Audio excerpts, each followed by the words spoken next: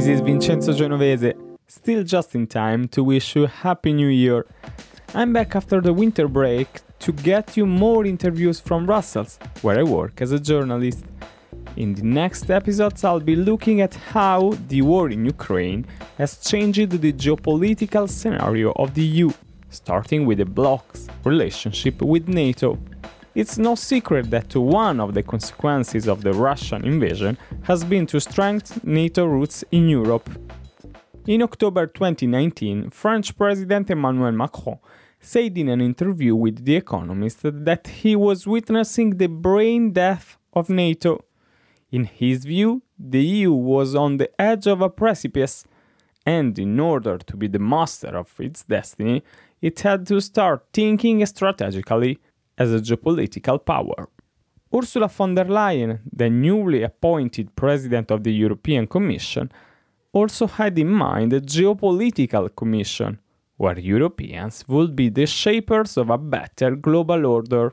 However, 3 years later, these statements seem to belong to different era. It is now undeniable that one of the consequences of the Russian invasion is the strengthening of North Atlantic Treaty Organization's roots in Europe. A union that relies only on itself, without NATO's shield, is henceforth out of the question. The war in Ukraine has clearly reshuffled the cards in EU security and defense policy. I wanted to know more, so I sought expertise directly from Zach Paikin, EU foreign policy researcher at a Brussels-based think tank, the Center for European Policy Studies, or CEPS.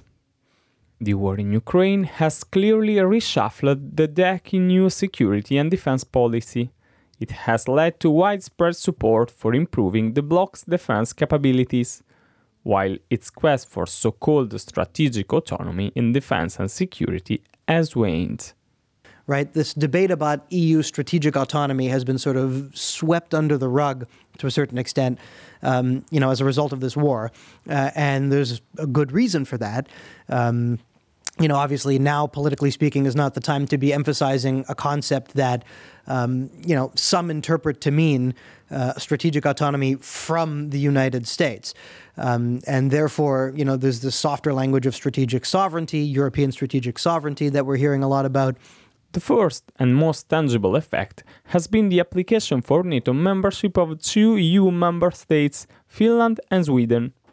When this enlargement process is completed, which the expert says will be later in the spring, there's the broader question of what this will mean for Europe's security order as well. Once Sweden and Finland join NATO, you're going to have a situation where 23 out of 27 EU member states are going to be in NATO. And more than 95% of the population of the EU is going to be in NATO. The only countries that are going to be on the outside are going to be Ireland, Austria, Malta, and Cyprus.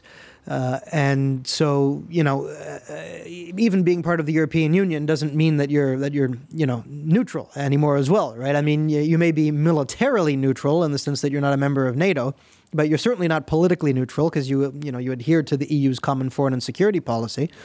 And the EU, of course, as I mentioned, is branching out increasingly into the realm of defense as well. The increase of NATO members in the EU, combined with the role played by the Union in the war, basically suggests that there really are not going to be any neutral countries in Europe, but rather a sort of East-West divide on the European continent, causing a dangerous security environment in the continent. This new scenario would probably lead to a greater collaboration between the EU and the US-led security organization.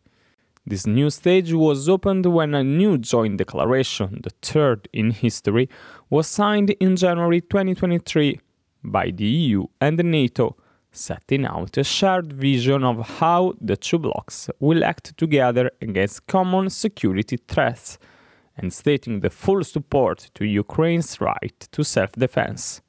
According to the text, NATO and the EU play complementary roles in the framework of Europe defense. Professor Paikin, how clear is this division of roles between the two organizations?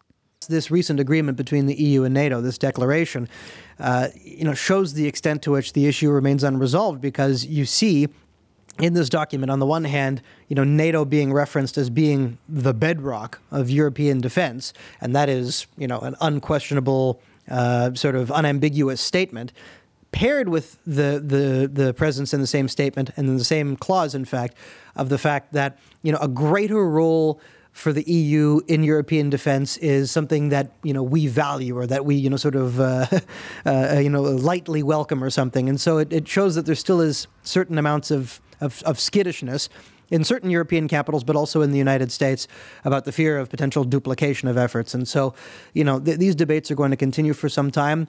The possible overlap and the duplication of defense efforts are indeed a debated question in the EU-NATO relationship, which the war in Ukraine has only served to highlight.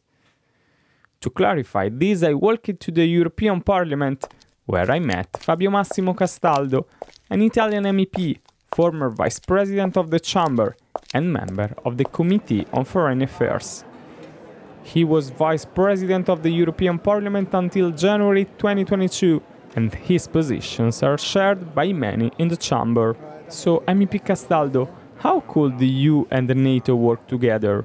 NATO should continue to be more focused in territorial defense, while, on the contrary, European Union will be more focused in developing a solid industrial base, with the aim, of course, to reduce the burden and the costs of our investment in defense, and to be, again, more efficient, and to create more interoperational armed force that will be able to take responsibility on their own, on the European Union direct capacity when it's needed, for example, in some crucial regions like Sahel or the Middle East, that are directly affecting and undermining our capacity and our security in the medium and short term. I think that if there will be a full respect of the specificities and the nature of the two organizations, we will be able really to fulfill the objectives and the interests of the EU and NATO at the same time. Even if NATO's interests are not by default also the interests of the EU, MEP Castaldo believes that the alliance and the European Union could operate hand in hand on the world stage. However, in his view, the relationship with Turkey, a NATO member state whose ambitions are not aligned with those of the EU, could put a strain on the relation. In fact, the historic move by Finland and Sweden to request NATO membership has been hindered by Turkey. Ankara is threatening to block Sweden's bid, unless Stockholm meets a series of its demands, from the extradition of Kurdish figures considered terrorists by the Ankara government, to the anger of Turkish President Recep Tayyip Erdogan, after a far-right demonstrator set fire to a copy of the Quran outside the Turkish embassy in Stockholm. MEP Castaldo, what is your opinion about this? Turkey geopolitically has its own agenda, is not coordinating at all with the rest of the NATO allies, and is trying more to build up a sphere of influence in the whole Middle East on its own than to try to create and to establish fruitful cooperation within the allies. And now they are even trying to blackmail Finland and Sweden, convincing them to withdraw and to send back many political activists and refugees from Kurdistan, from the Turkish Kurdistan, to bring them back to Turkey, in which they can suffer even a terrible sentence, eventually even death sentences. This is not acceptable to see members of the European Union blackmailed by a so-called ally that is playing also a very specific role of destabilization. In the specific context of the war in Ukraine, the EU, with all its contradictions, and Turkey seem to follow a different playbook. According to Castaldo, by pretending to be a mediator in the conflict, President Erdogan keeps a controversial relationship with his Russian counterpart, Vladimir Putin.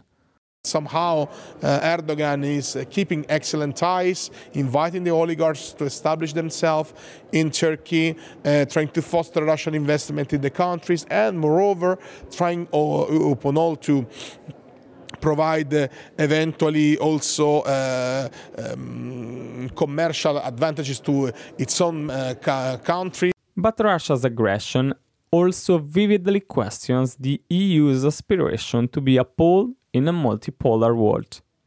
Professor Pekin, would you say this aspiration has been significantly eroded as a result? I think that there's the risk that the European Union will, as a result of all of these dynamics, not just cooperation with NATO, but certainly deeper cooperation with NATO, that there's a risk that the EU emerges from this war as more of a regional actor and less as a global actor. And the more that it's perceived that the EU is dependent on NATO, that the EU is dependent on the United States, the less of a geopolitical role the EU will be able to play, in the Indo-Pacific and perhaps elsewhere as well. It is not clear yet whether closer cooperation between the EU and the NATO will boost or weaken the EU in terms of defense and security policy. At the end of the day, the first test of this possible conflict of interests will probably still be the war in Ukraine. Both the Union and the Alliance have shown that they have been key players in the response to Russia's war. But it is easier to agree on the aim of supporting Ukraine than on the optimal endgame strategy for the outcome of the war, which could be different for NATO and EU interests. Thank you very much for listening and stay tuned for the next chapters, as this is only the first episode about the geopolitical shift of the European Union.